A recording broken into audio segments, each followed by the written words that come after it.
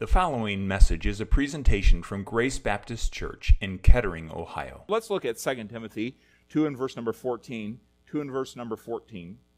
It says, of these things, 2 Timothy, of these things put them in remembrance, charging them before the Lord, that they strive not about words to no profit, but to the subverting of hearers. And here's what you're to do rather. Study to show thyself approved unto God, a workman that needeth not to be ashamed, rightly dividing the word of truth. But shun profane and vain babblings, for they will increase unto more ungodliness. And their words will eat as does a canker, of whom Hymenaeus and Philetus, who concerning the truth have erred, saying the resurrection is past already, and overthrow the faith of some. Not the resurrection of Jesus Christ, but the resurrection of the saints. And so he's basically coming down to, you can have a lot of arguments, a lot of vain conversations that really don't produce godliness. What I want you to do is I want you to study to show yourself approved, and I want you to rightly divide the word of truth. I want you to get in there, I want you to study it, and I want you to break it apart for your own good. Now, as a way of introduction, I just want to note that this word study, we look at it and, it just means get into the Word of God, right? What do you think the word study means here?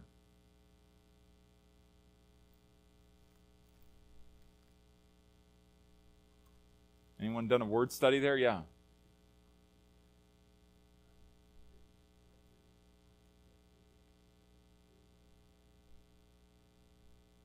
Okay. It's not quite that's, I would understand that, and that's what, until you do a little word study, I would go after. Any other guesses? I wish I would have written down those references. I almost did.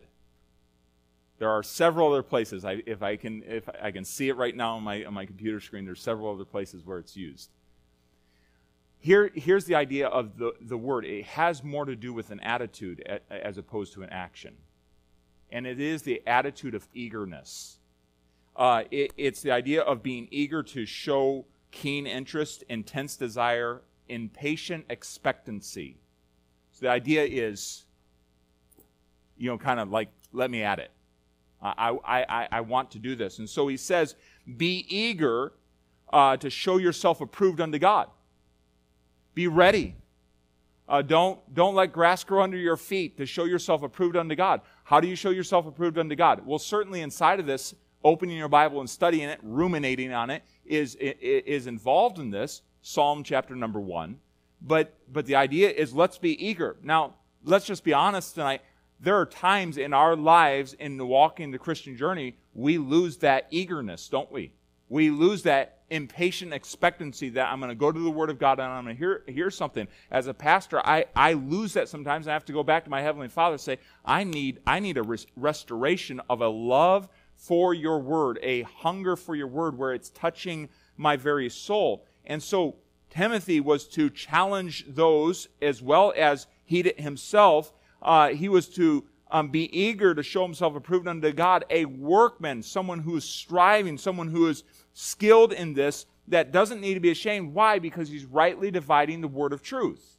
So we're all to be seeking after that. None of us are to be neglecting this matter of rightly dividing the word of truth. Well, isn't that just for pastors? No, Timothy was going to preach this to the people at Ephesus.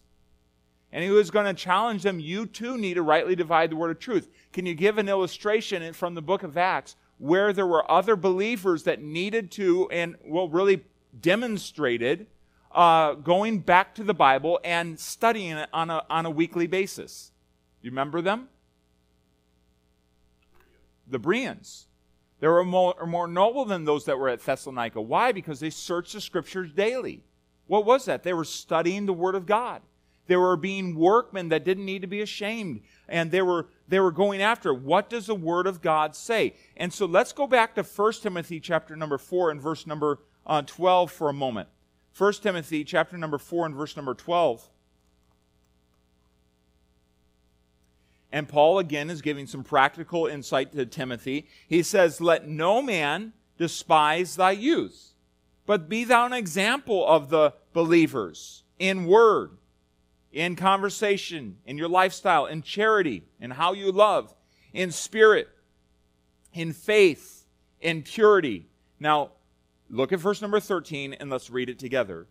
Till I come, give attendance to reading, to exhortation, to doctrine. Till I come.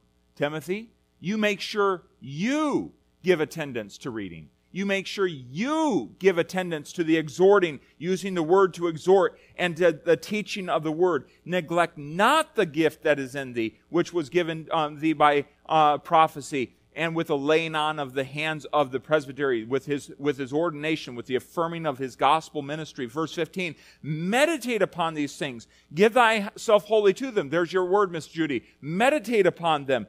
Give thyself wholly to them, that thy profiting may appear to all. Take heed unto thyself and unto the doctrine. Continue in them, for in doing them thou shalt both save thyself and them that hear thee.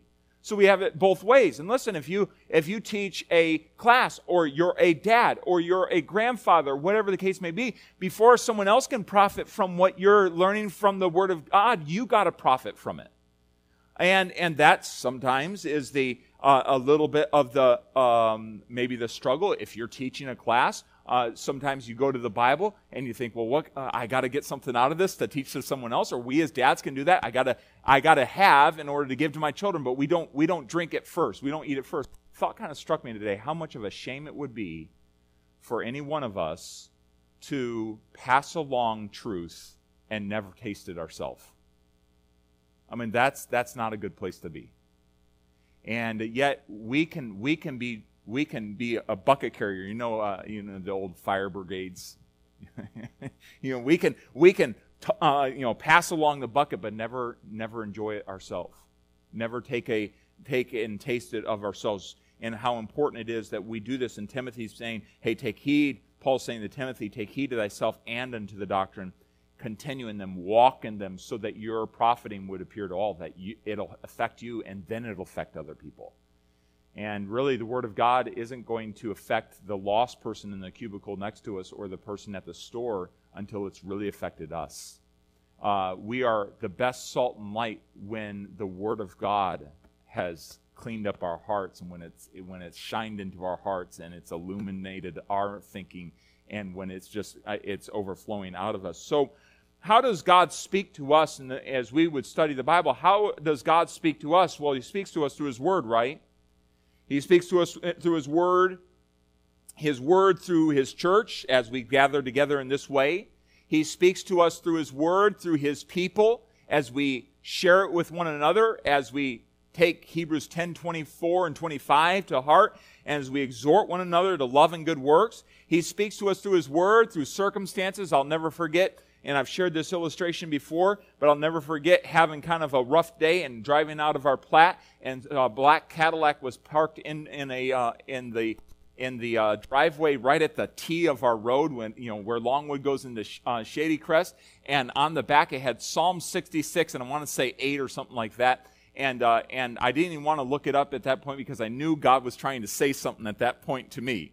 And it's just like, I've never seen that car in the neighborhood, but there it is. It's Psalm 66:8, and I think it was something along the lines, "Why art thou cast down, O my soul?" Like what in the world? So God does sometimes. He uses different ways to get our attention. He speaks to us through the Spirit's leading, through His promptings, that still small voices. God, the Holy Spirit, takes His Word and reminds us of His truth. And so we look for that leading. We look for the voice of the Lord. In Psalm 33 and 32 and verse 8, "I will instruct thee and teach thee in the way which thou shalt go. I will guide thee with mine eye."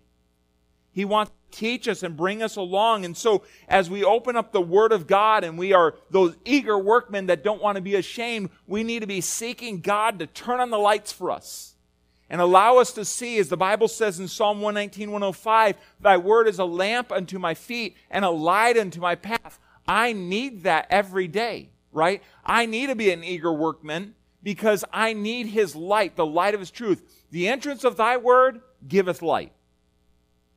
The entrance. Yet sometimes my way is dark, and I don't know the next step, and my moods are all out of whack because I don't have that light pouring in. I don't have the entrance of thy word that I desperately need. The lamp unto my feet and a light unto my path. You think about that. We have powerful flashlights in these days, but you think about that picture of just needing that lamp for the next step, and the next step. And not one of these high beam million candle powered things that's lighting up the whole path. God doesn't always do that for us. He gives us light and a lamp for the next step. And oh, how we need that every day. We need to be eager workmen, getting into the Word of God and breaking it apart, rightly dividing it. Now, as we've looked at this together, we've realized the Bible is a cohesive book that's all centered around Jesus Christ, right? And if we fail to really grab a hold of that, we're going to wrest the Scriptures out of context, even as we read through the Old Testament sacrifices, and even as we've just come through the week where Passover is celebrated. All those things don't make perfect sense unless you see it through the Lord Jesus Christ. And so it all focuses on the Lord Jesus Christ. And oh, how it's important that we don't just skip over the Old Testament to get to the New Testament, that we see it as one whole cohesive book. In fact, there are some people that, I'm thinking of a preacher right now who told his church, he has a large church down in Georgia, and he told his church we need to just unhitch from the Old Testament. And we need to be done with it, just kind of distance ourselves from it. That shows gross negligence and a misunderstanding of the Bible as a whole, and it's sad. It's sad.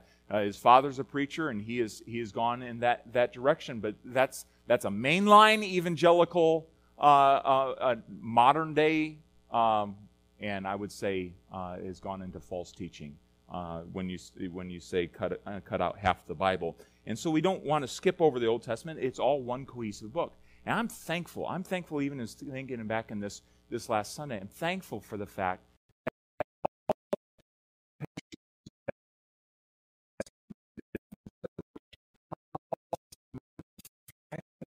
and go stand.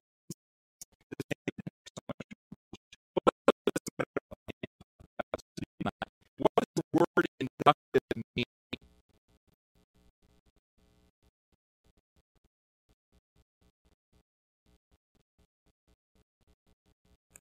What's that?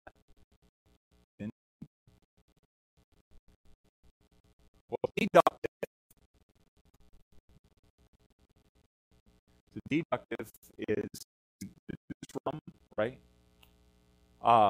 Here's how we're going to define it for tonight. And looking at an inductive Bible study, is going to be defined in 3 words, okay? Let's look at it in this way. We first of all observe.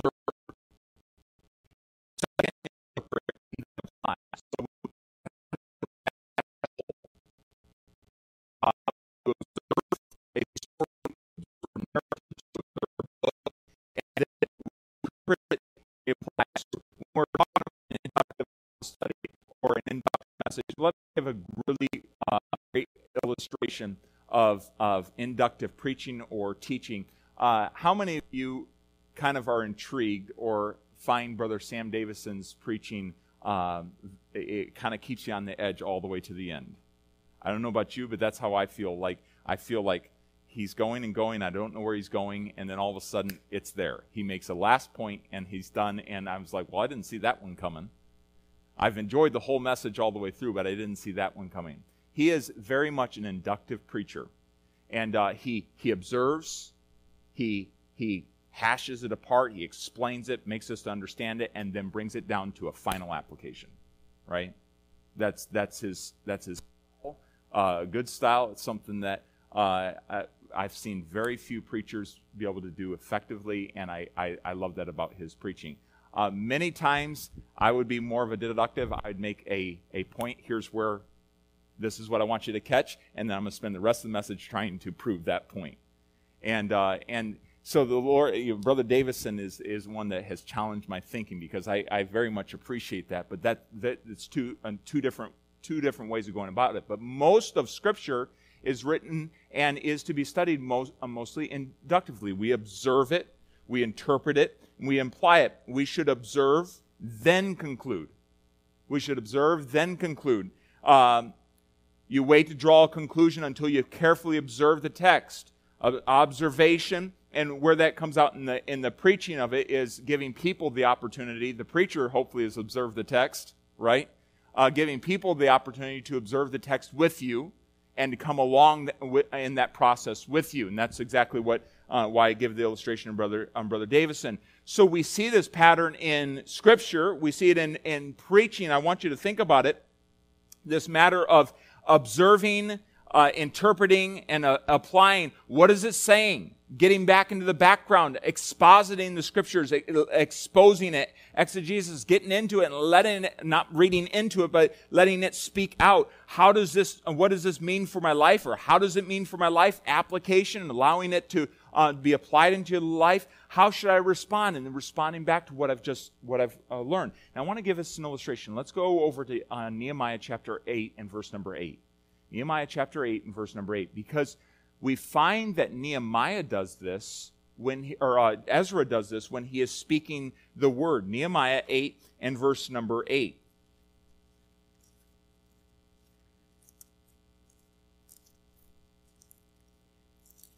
Ezra, Nehemiah. Say that's a lot of help. Ezra, Nehemiah, verse number 8.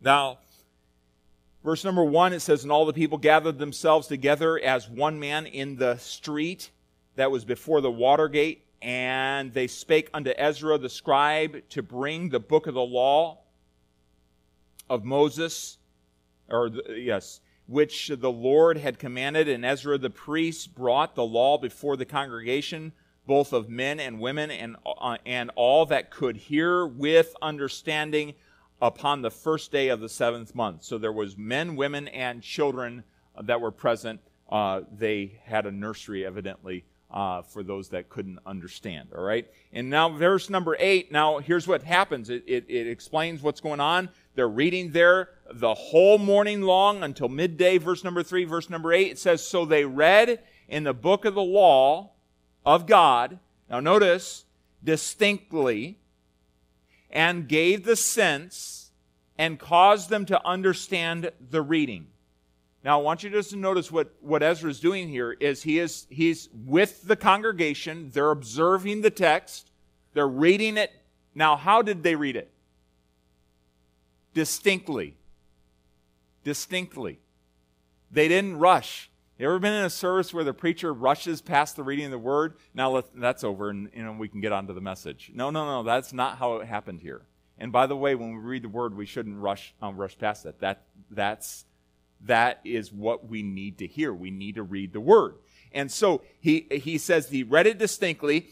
They were giving it, clearly, and then they are causing the people to understand. They're giving the sense, explaining it, and then causing the people to understand. That's exactly what is going on here when we talk about inductive Bible study. They're observing it, they're interpreting, giving this sense, and then they're applying it, causing the people to understand. How does this affect your daily life? I want to give us another illustration from the book of Acts and from our own study as a church, because this is exactly what the Lord has allowed us to do as we've gone through the book of Acts. Many times we get to observe, and hopefully we've come through that section. We're finally back at Antioch. Paul's gone down to Jerusalem. We've gotten to observe a lot of content from that first missionary journey. But we back up to Acts chapter number 12. We find Acts chapter number 12 opens up with telling us that Herod vexed the church with his persecution. We get down to the end of chapter number 12, and what happens to Herod? As he goes out by the sea, and he makes a great oration in his silver woven jacket, flashing in the sun that's setting on the sea or rising on the sea. It must have been setting. And what happens? He's a god. And what happens? Eaten of worms. Tradition tells us that it took 5 days for that death to happen. And that whole time, the whole townspeople are crying and mourning over this situation. There was a close relationship between Herod and the Caesar, and there's problems going on up there. There's some people that really hated Herod, and By the time when he died, they took it out, their hatred out on the family. I realize that's not in text. Josephus talks to us about some of that stuff. But here's the key. We see that. We observe that whole chapter. There's turmoil. The church is being persecuted. They're being vexed. And God brings a man, one of the persecutors, to justice. He takes him off the scene in a very, very surprised way. And we open up chapter number 13. And what does the Bible tell us? Now there were in the church that was at Antioch certain prophets and teachers, as Barnabas and Simeon, that were called Nigus and Lucius of Cyrene and Manaen, which had been brought up with Herod the Tetrarch and Saul. As they ministered to the Lord and fasted, the Holy Ghost said, "Separate unto me Paul and Barnabas, or Barnabas and Saul, for the work whereunto I have called them." And here's what happens as we come into chapter 13. We see the church isn't stopping because of all this. They aren't sidetracked by the political mayhem that's going on in that area at that point, and all the unrest and all the opposition. They aren't sidetracked or deterred in it. They aren't stopped. I can imagine it's affecting their daily life, but the Bible doesn't mention it. It goes on. And so we observe there's all sorts of turmoil. There's struggle. We observe that Acts 13 opens up, and it's like all those events that Josephus even talks about, God doesn't even comment on.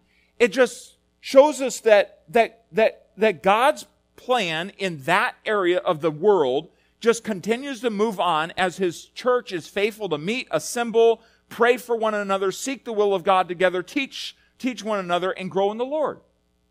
And it seems like it's from God's perspective, there's all this chaos, but the church just continues to move on. So we observe that. And what I interpret as I look at that is the church is not deterred by opposition, the turbulent political times, the social scandal that was going on, that God just I don't want to say overlooks, but he doesn't comment on.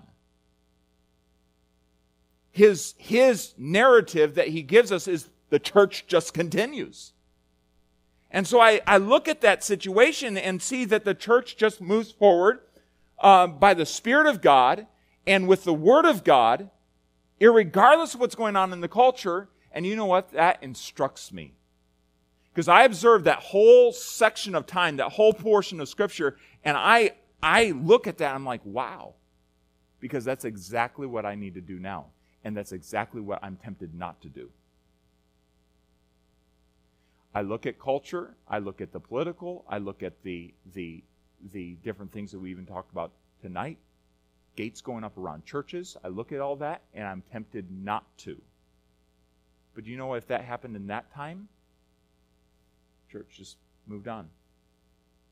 And here's what I'm saying, is when we look at the Bible in sections like that, and we break it apart in the book of Acts, you can learn lessons. It's not just picking little verses out or picking something that makes us feel good. It's learning lessons that really help us live and exist in this day.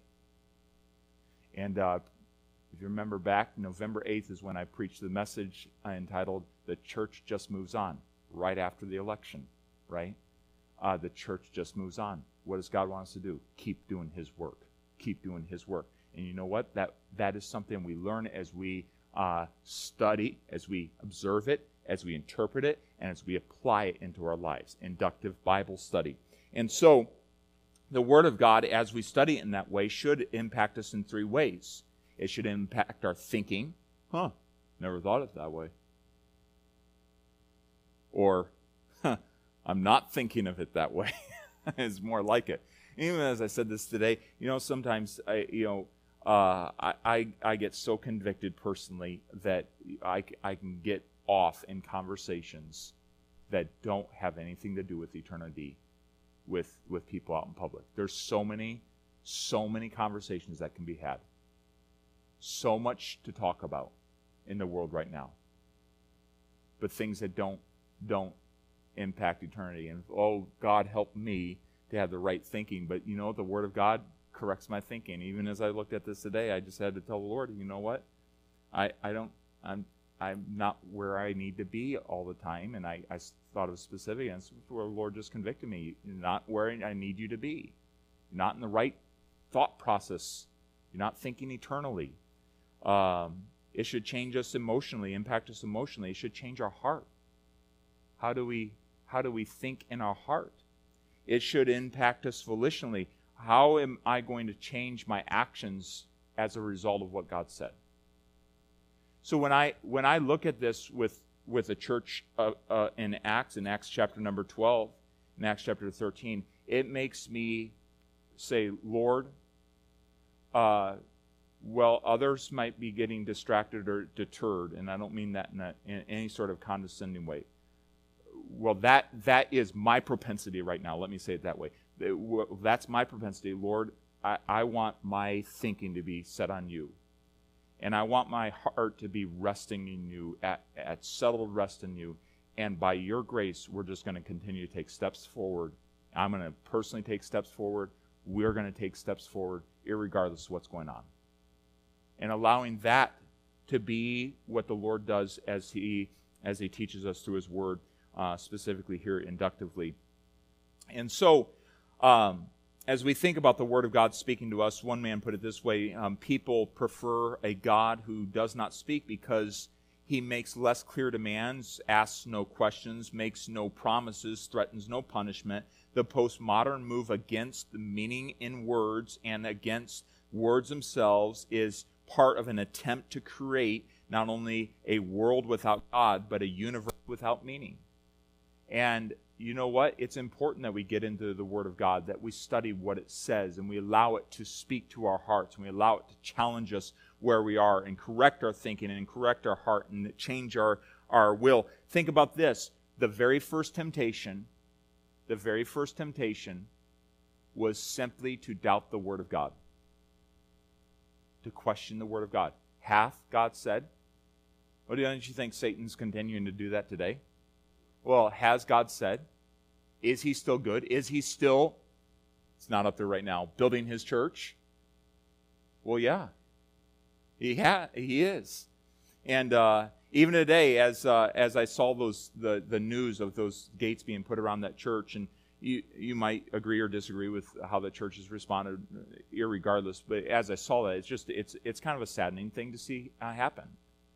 And the thought came to mind, you know, God, as His people are squeezed and they're challenged, they tend to grow. And you know what? Lord, build your church in that city in a way that is beyond our imagination. Bring many people to the Lord as people see that church be challenged in their faith and in their worship. And so the first temptation was, has God said? And to doubt His Word. Now, the Bible includes words of information. It declares to us some things. It exhorts us. It persuades us. There's some conversational passages in Scripture. All these things in there that we get to study as we observe, as we interpret, and as we imply. Now, let's keep those things in mind, and we'll come back to this next week. You have this sheet of paper that I would encourage you to fold up, put inside your Bible. You have this one, and we'll look at that a little bit next week, and we'll continue on. But for all that being said, may the Lord help us to dive into His Word and to be eager workmen that do not need to be ashamed, as we would rightly divide the word of truth. Let's pray. Father, thank you for your instruction, and thank you for the fact that we can ruminate and meditate upon your Word. Thank you that you call us to be eager learners and workmen, skilled workmen. And Lord, you don't want us to be ashamed. And Lord, I pray for me that you'd help me not to be ashamed before you in the way that I study your Word. And I pray for my friends here tonight that we would not be ashamed before you in the way that we study your Word, that we would take time to observe it, to read passages of Scripture, observe it, interpret it, looking into the words, the different meanings, and apply it into our lives so we might be like you. We pray in Jesus' name. Amen. Thank you for listening today. For more information about Grace Baptist Church, please visit our website at gracebaptistofkettering.org. And remember, you are always welcome at Grace Baptist Church.